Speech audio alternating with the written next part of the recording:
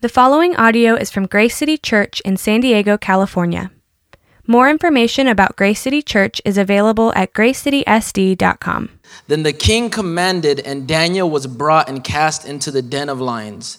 The king declared to Daniel, "May your God, whom you serve, continually deliver you." Somebody underline continually. And a stone was brought and laid on the mouth of the den, and the king sealed it with his own signet and with the signet of his lords, that nothing might be changed concerning Daniel. Then the king went to his palace and spent the night fasting. No diversions were brought to him, and sleep fled from him. Then at daybreak the king arose and went in haste to the den of lions. As he came near to the den where Daniel was, he cried out in a tone of anguish. The king declared to Daniel, "O Daniel, servant of the living God, has your God whom you serve continually been able to deliver you from the lions?" Then Daniel said to the king, "O king, live forever. My God has sent his angel and shut the lions' mouths, and they have not harmed me because I was found blameless before him. And also before you, O king, I have done no harm." Then the king was exceedingly glad and commanded that Daniel be taken up out of the den. So Daniel was taken up out of the den, and no kind of harm was found on him, because he had trusted in his God. And the king commanded, and those men who had maliciously accused Daniel were brought and cast into the den of lions, they, their children, their wives, and before they reached the bottom of the den, the lions overpowered them and broke all their bones in pieces. Then the King Darius wrote to all the peoples, nations, languages that dwell on the earth, "Peace be multiplied to you. I make a decree that in all my royal dominion, people are to tremble and fear before the God of Daniel, for he is the living God, enduring forever. His kingdom shall never be destroyed, and his dominion shall be to the end. He delivers and rescues. He works signs and wonders in heaven and on earth. He who has saved Daniel from the power of the lions." So this Daniel prospered during the reign of Darius and the reign of Cyrus the Persian. Let's pray. Dear Heavenly Father, thank you for your authoritative word today, God. Maybe some of us who have a church background may be familiar with this story. It might be easy to kind of zone out and just because of the familiarity of the text, God. But I pray that you would give us a fresh set of ears and hearts to listen to your word, Lord. Even as we were just reading, God, you are the God that still delivers. God, you are the God that still heals. I don't know what people are dealing with today, God, but as people sit under the sovereign word of God today, I pray that you would restore joy where the enemy tried to steal it from people. God, that you would encourage, that you would build up your church as they sit under the proclamation of your word, God.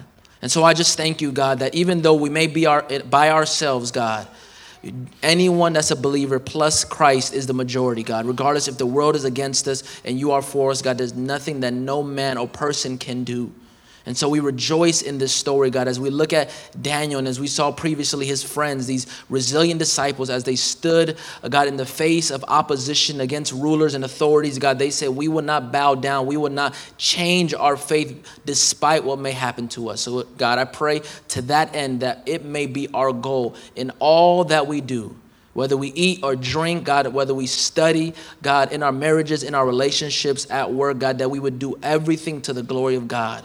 Because people are always watching, Lord. And so as we live our lives, may it be a sweet fragrance, God, an aroma to you and also to those that's around us, God. May they see the light of Christ in our lives, and may it draw all men and women to you. So, God, I pray for Randall as well as he shares this morning. God, speak to us a new, God, again, understanding of your word. We love you. We thank you. In Jesus' name I pray.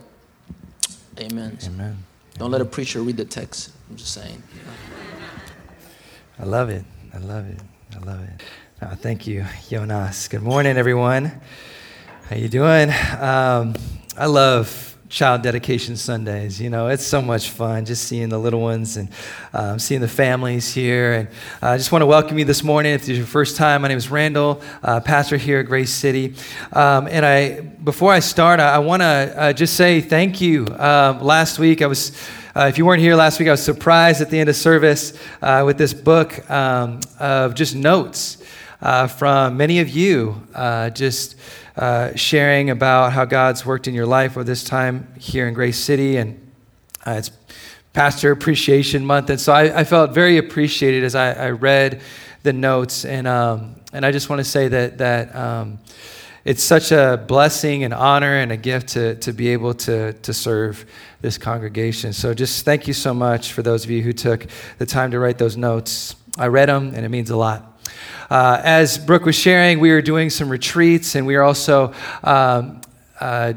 investing in the youth. And so there's youth that happens every week now at my house. And so if you're interested, talk to Jonas. I would love to have you if you are in that youth phase of being middle school, high school, whatever. Just come on over, and we want to share the love of Jesus with you.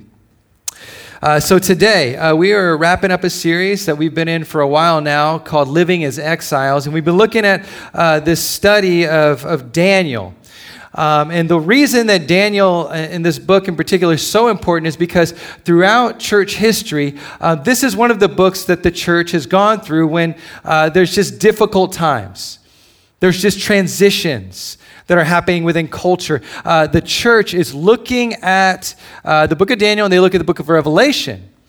And the reason why is that there's this hope that comes knowing that there's something bigger that God is doing than what we see on the surface. And so the beauty of the book of Daniel is that at the end of the captivity of the people of Israel in Babylon is that when it says when they left Babylon, they had no more idols.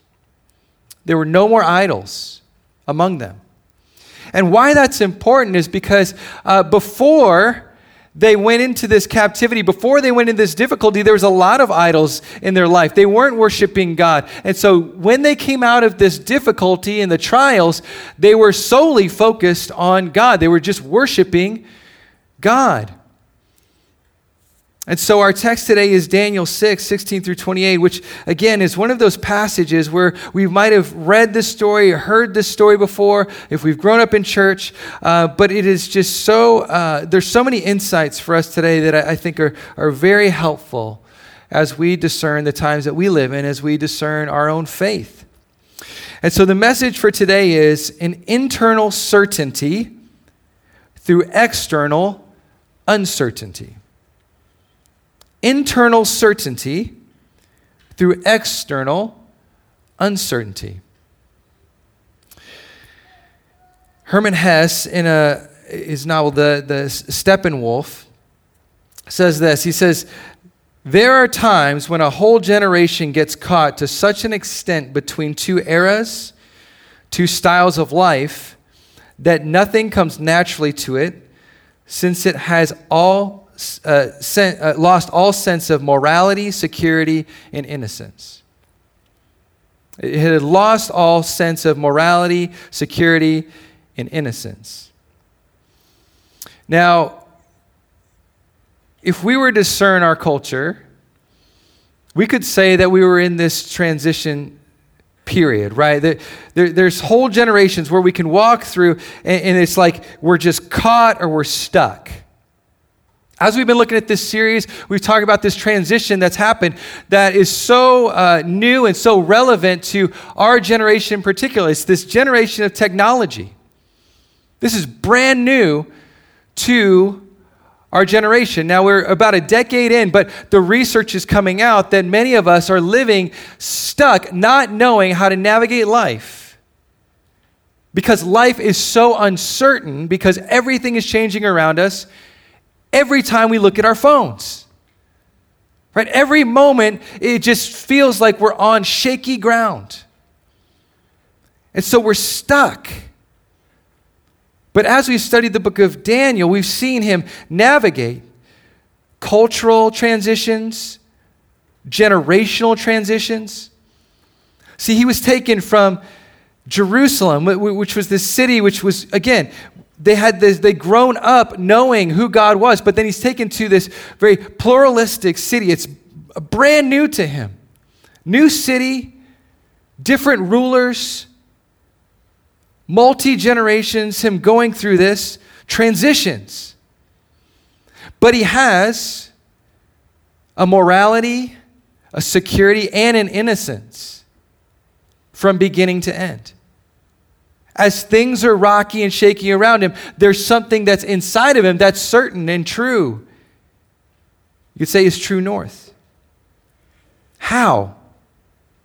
Well, as we looked at all the way back in Daniel chapter 1, it says this in Daniel 1:8, but Daniel resolved not to defile himself with the royal food and wine. And he asked the chief official for permission not to defile himself this way. And so this word for resolved is he made this decision, this internal decision, that he was going to follow God no matter what. And what that brought was a stability in his life in the midst of the instability all around him. See, and as we get to Daniel chapter 6, Daniel has served God faithfully in Babylon for around 60 plus years as an exile. In his old age, he's at this point between 70 and 80 years old. Here's how Daniel was described. He had distinguished himself, exceptional qualities. They could find no corruption in him because he was trustworthy and neither corrupt nor negligent. Right? That's the type of character that you would really want, right? Like when people look at you, you would say, I want that type of character. But how did he get there? Well, as we've been looking at this series, much of it was theological. It was that his life was centered on God, that God was the center of his life, and that God was the stability in all of the instability. Because remember, Daniel's name meant God is my judge. God is my judge. God's the one that sets the course of my life. See, in this belief intersected with all areas of his life. Last week we looked at how specifically this belief of God being his judge worked out in the way that he approached his vocation and his life, and it impacted those around him. See, Daniel held what many would have believed or said it was a secular job. Right? On the outside, it didn't look like he was working for God, but actually he was. See, because his work would impact generations for years to come. See, it says this, it gives us this cap of what Daniel's life in Daniel 1:21. As we looked at back in chapter 1.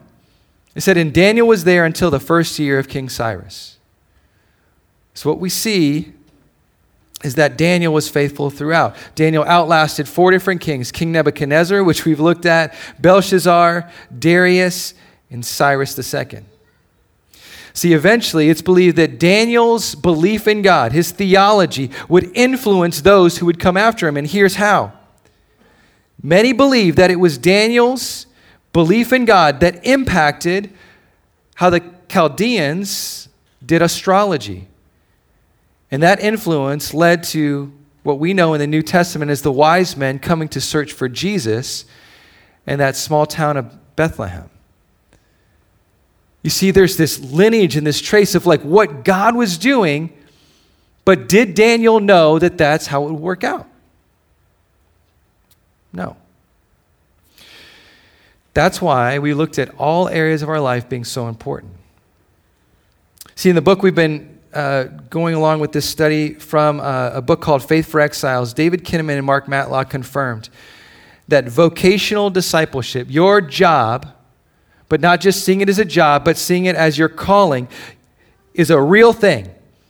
And we believe that through it, the church can be revived. When we read about past revivals, they aren't about society turning to Jesus. They're about the church becoming more faithful to Jesus and Spirit-led, listen, within society. Within society. Many times what happens is when there's uncertainty around us, we run from that. But there's a stability you can have in Christ that'll help you to live within the culture right now and to stand firm in Him. You see, Daniel's work mattered. But that doesn't mean is that he didn't face uncertainty. And so our text is Daniel 6, 16 through 28.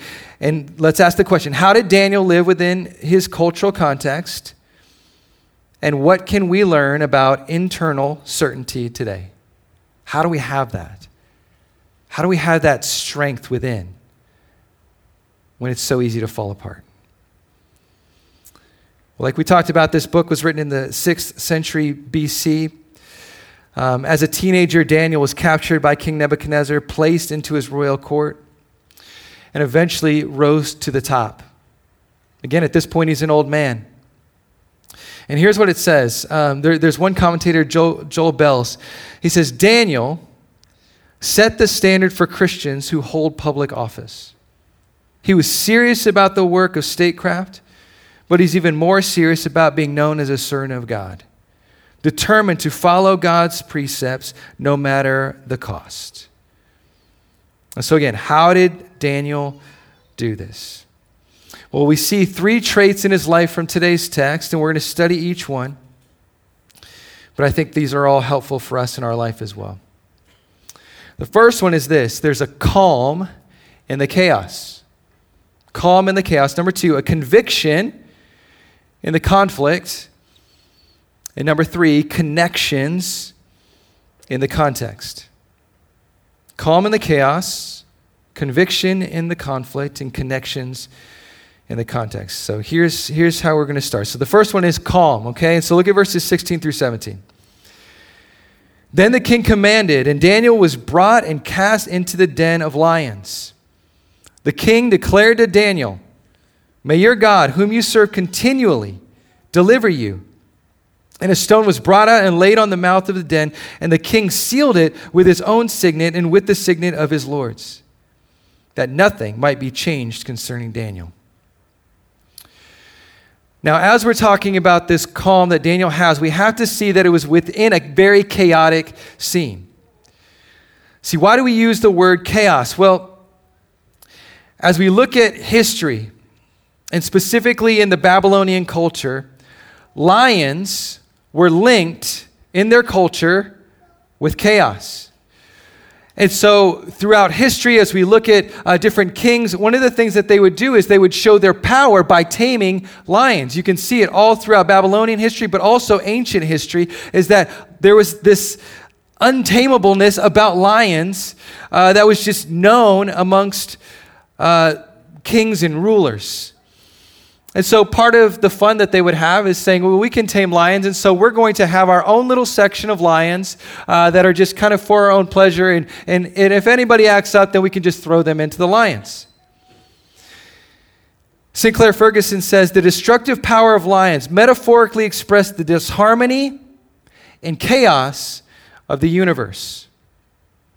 It metaphorically expressed disharmony and chaos of the universe. And so as we think about this passage here, and we think about life, and we think about being thrown into and thrust into life, it's much like in the New Testament where you see storms, right? You see storms, they're chaotic metaphorically, but there's also this metaphor of Daniel being thrown in, but literally being thrown in to the lion's den.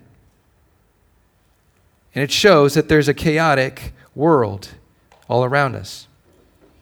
See, the lions here remind us of the chaos of life and how life is untamable. Right? We wouldn't suggest somebody even going to the zoo and saying, "Hey, let's just jump into the lion's area." That's a good idea. Right? Like we wouldn't suggest that because we know that there's danger there.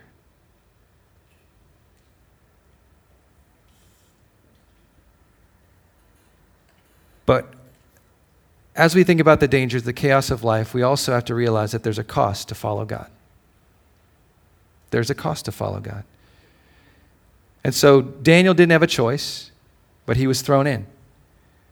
And he finds himself in this lion's den. Jesus told us in Luke 9:23, he said, if anyone would come after me, let him deny himself and take his cross daily and follow me. See, for anybody who says, I want to follow Christ, there will be moments where you will be thrown into chaotic situations.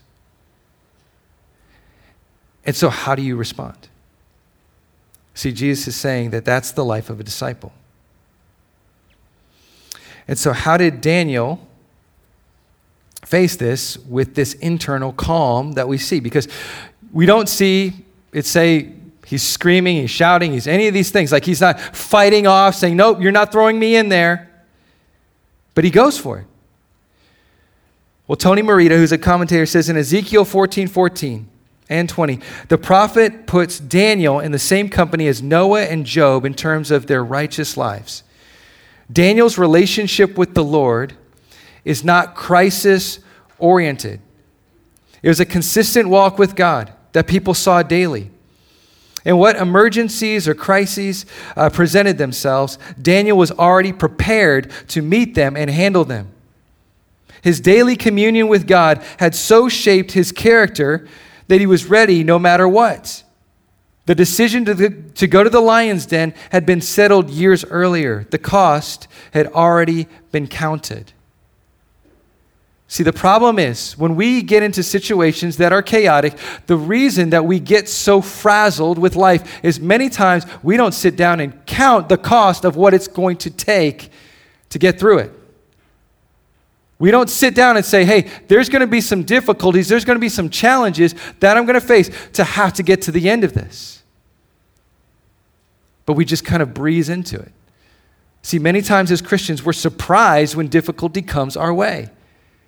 But the Bible tells us over and over again that there will be suffering, there will be a cost to follow God. And so what that brings is that actually should bring a calm, knowing that, hey, I'm not in this situation by surprise. I knew that I would be here because for Daniel, he'd already counted the cost. And so the question for us is, have we counted the cost or are we surprised by the chaos of this world? See, because calm comes in the preparation of knowing that it's going to come.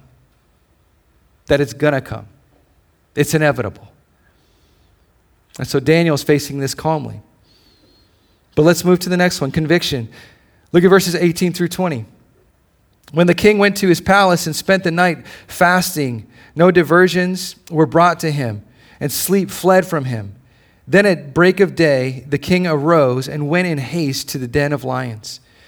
As he came near to the den where Daniel was, he cried out in a tone of anguish.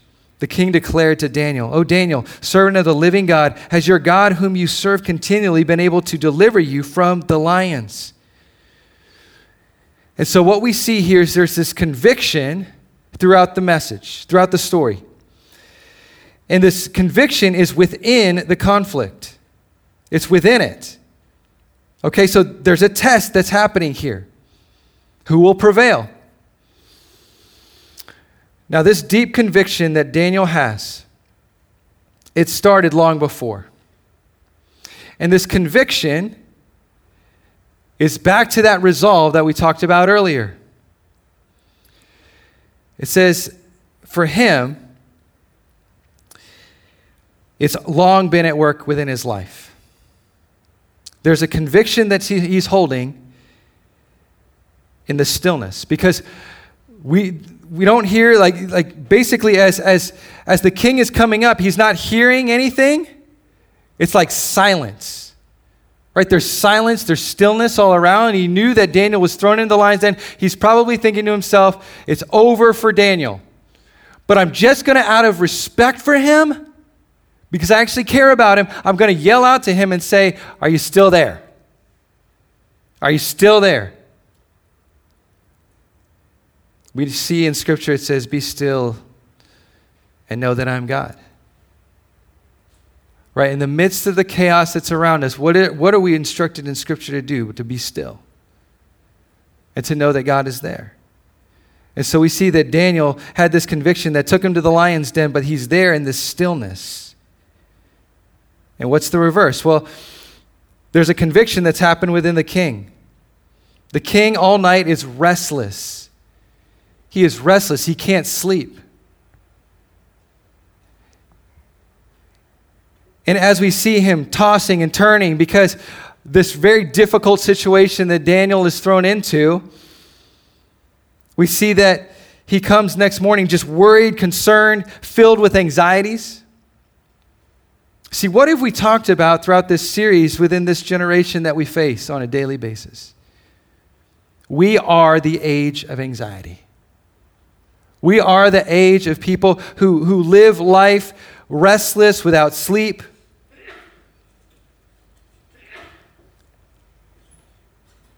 And as we think about this king, many of us can identify and say, yeah, that was my night last night. Right? I'm worried and concerned about many things. Mark Sayers wrote a book called A Non-Anxious Presence. And he says this, yes, there are times when it appears as if the darkness is winning. What's the concern here for the king? He knew that everything about this was wrong. It seemed like the darkness was winning. See, when the direction of culture, the circumstances of our lives, the poverty of spiritual life among God's people seems tilted toward difficulty, decline, and even death rather than renewal. The church seems divided, the culture unraveling, and the world reeling toward chaos. Yet at moments like ours, we must remember that God has seeded the world with his dream of renewal. See, what this is telling us is that in the restlessness that the king is facing, thinking that he's lost Daniel, who he had so much hope for, so many dreams for, saying, okay, Daniel, you're really going to be the one that's going to lead us into the future here. I trust you. He's gotten himself where he got himself put into the situation where he throws Daniel in. There's this hope of, could it be that there's something better that could be on the other side? Oh, Daniel, servant of the living God, has your God, whom you serve continually, been able to deliver you from the lions? Could God get us through the difficulties, the challenges that we face on a daily basis? Is God able to get us through? And this really brings it all together. It's the connections. Look at verses 21 through 23. When Daniel said to the king, O king, live forever, my God sent his angel and shut the lions' mouths, and they have not harmed me, because I was found blameless before him, and also before you, O king. I have done no harm. Then the king was exceedingly glad and commanded that Daniel be taken up out of the den. So Daniel was taken up out of the den, and no kind of harm was found on him, because he had trusted in his God. See, there's these connections within the context here, and I hope this brings it all together for us today. Right, as we're thinking about this, this is the connection point that we need to get, and I hope you walk away with. We got to understand the context. So Daniel 6 does not happen apart from the context of Daniel 3. What happened in Daniel chapter 3?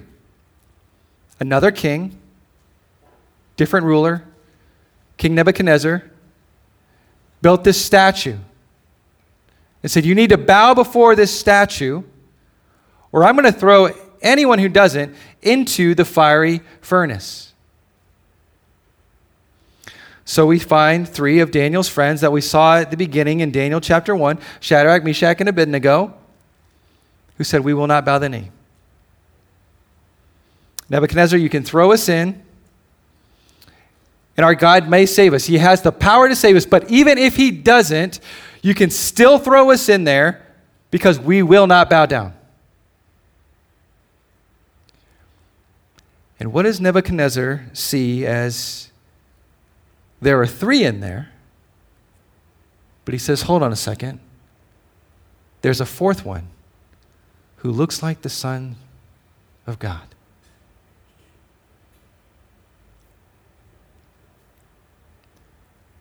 When we think about verse 22, what does Daniel say?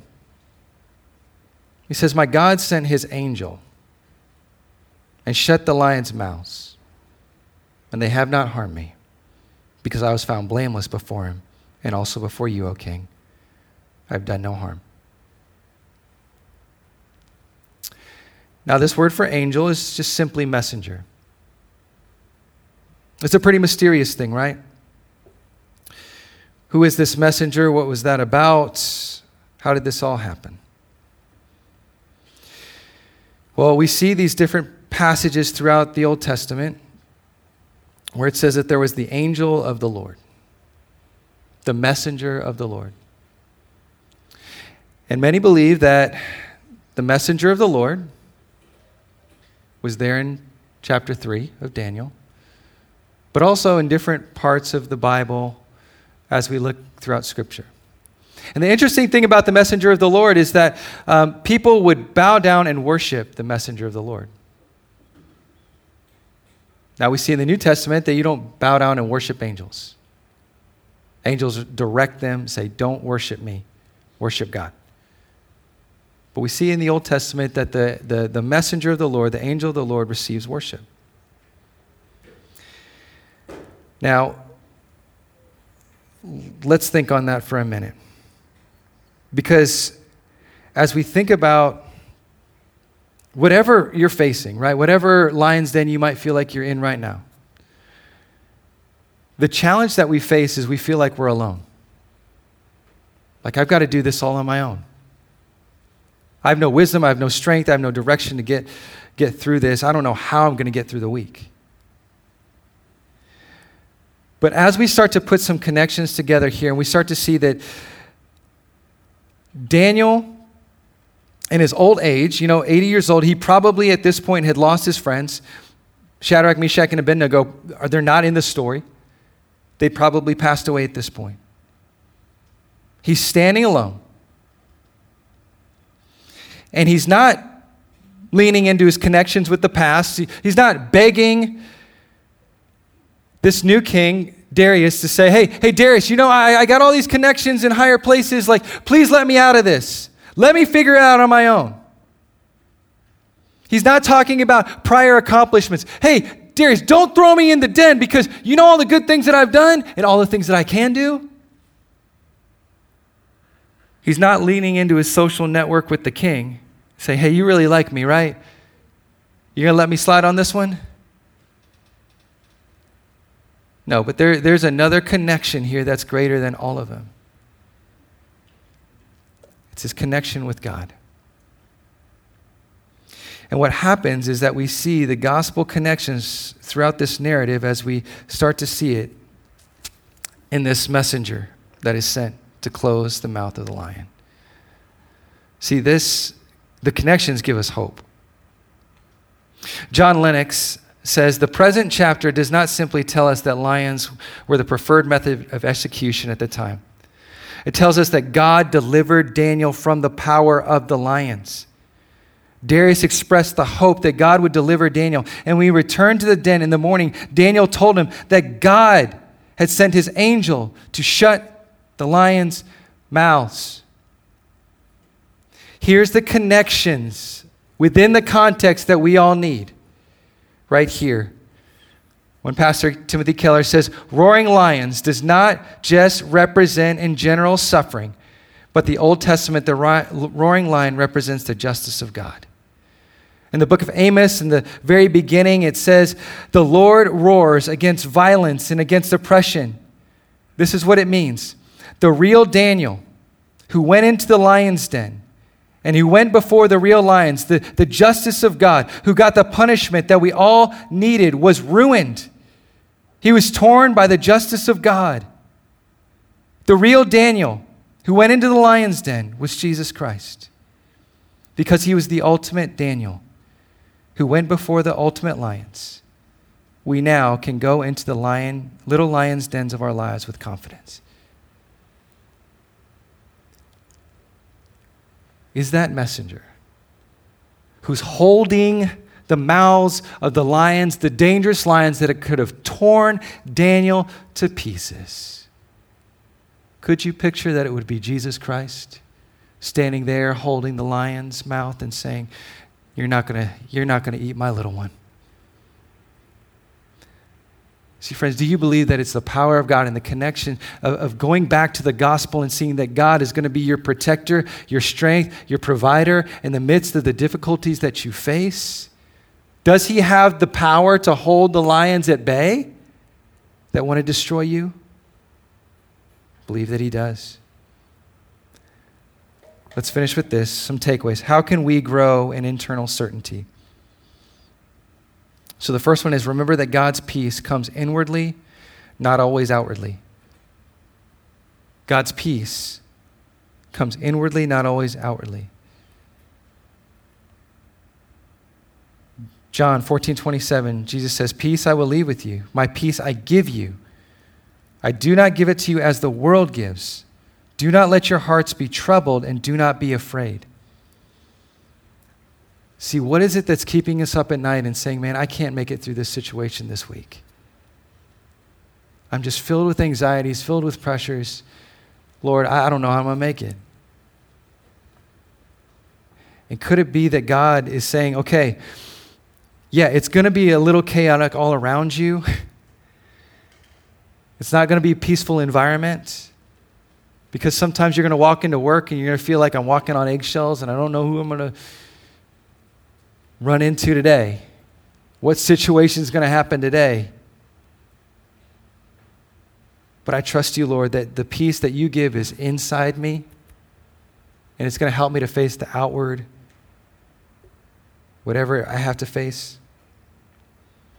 Sinclair Ferguson said, in the promised age, the chaos of creation will be restored to order and harmony so that all the creatures of nature will live together in peace. See, we want things to be like perfect now, and it's just not. You're in exile. This isn't your home. And the thing is, as Daniel was praying, he's looking towards Jerusalem saying, yeah, this isn't my real home. That's my real home. It's with God. And you're going to have to do that too. And in that, you're going to find peace. The second is this: remember that God's truth and his timing are always perfect. Remember that God's truth and his timing are always perfect. See, God's work to save Daniel, it happened in his perfect timing and in his way. It happened in God's timing and in his way. His salvation was built on truth. We see that Daniel says, I didn't do anything to hurt you, king, and a lot of the things that were coming at me were lies. It was deception. It wasn't true. See, we can get really bent out of shape sometimes when there are things that are coming at us that just maybe people think about us or whatever it might be that aren't true. And we think, oh my goodness, I have to protect my reputation. I'm going to get out there and fight for myself. But what we see is that God is trustworthy and he will fight for us. He will fight for us. But do you believe that? Because on the flip side, what happens? Sin recoiled back upon itself. And the thing that you're like, oh my goodness. You read through this and you're like, whoa, dudes. Okay, so it's not just like the people who lied about Daniel get thrown into the lion's den, but it's like their wives, their kids. Like, I don't want to read that part. What is going on? Like, do you know why that happened? It was because it was written into Persian law that that's what happens. When somebody goes against the law, they said it's not only you, but it's your family that suffers as well. And I'm telling you, that happens every day.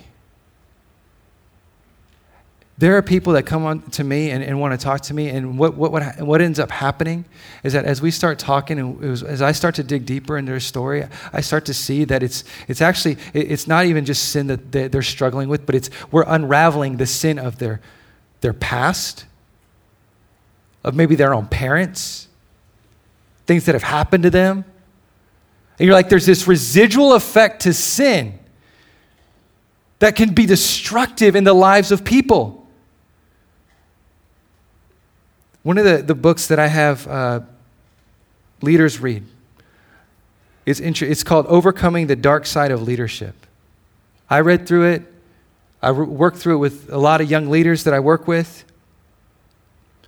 But what it talks about is this, that all of us have the potential, the raw potential for the dark side to come out. It's called sin. It's a sinful nature. And within that, it talks about different leaders. The interesting thing is that this book talks about different leaders, and it talks about they were like the A+ shining examples of leadership. And you know what? We read that book today, and I'm like, hold on, who? What? Because all of them, at some point, something's come out about them in the news. And I'm looking at this book, which was written maybe like 20 years ago. And you're like, sin will be found out. It does recoil upon itself. You can't hide it. It does have effects on us. So he talks about the raw materials of the dark side being pride, selfishness, self-deception, sin. See, all of this stuff recoiled back.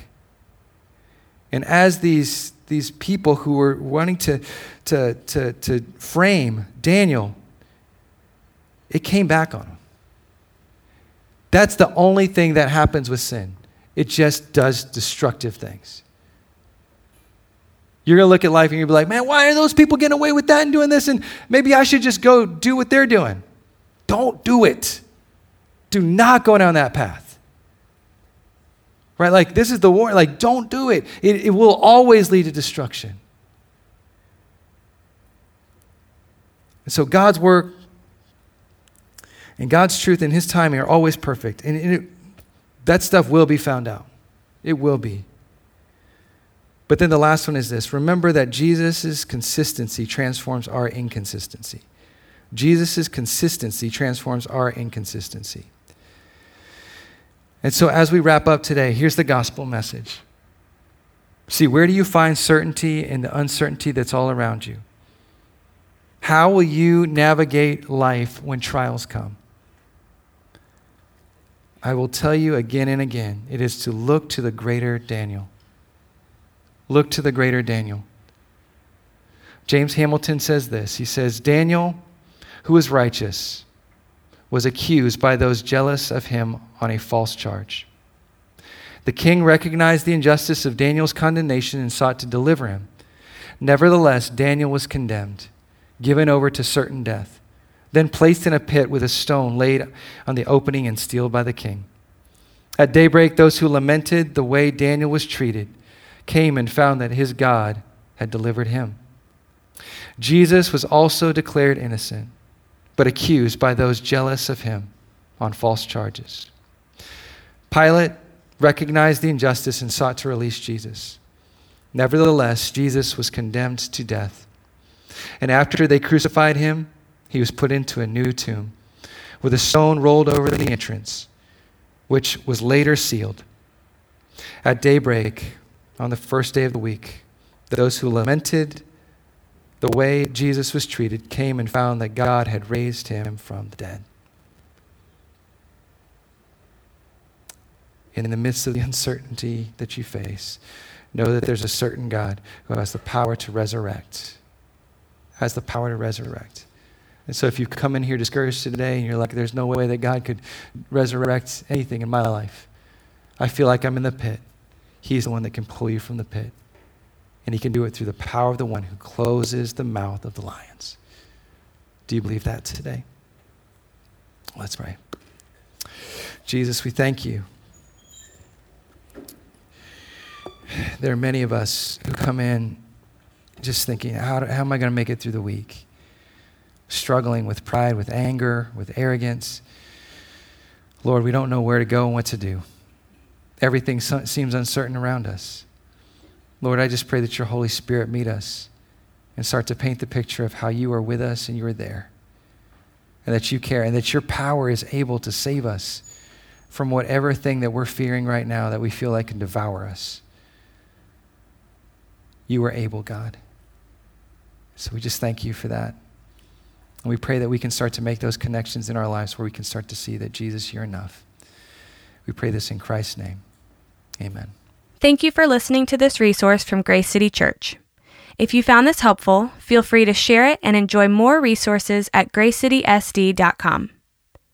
Grace City Church exists to equip people with the gospel for everyday life.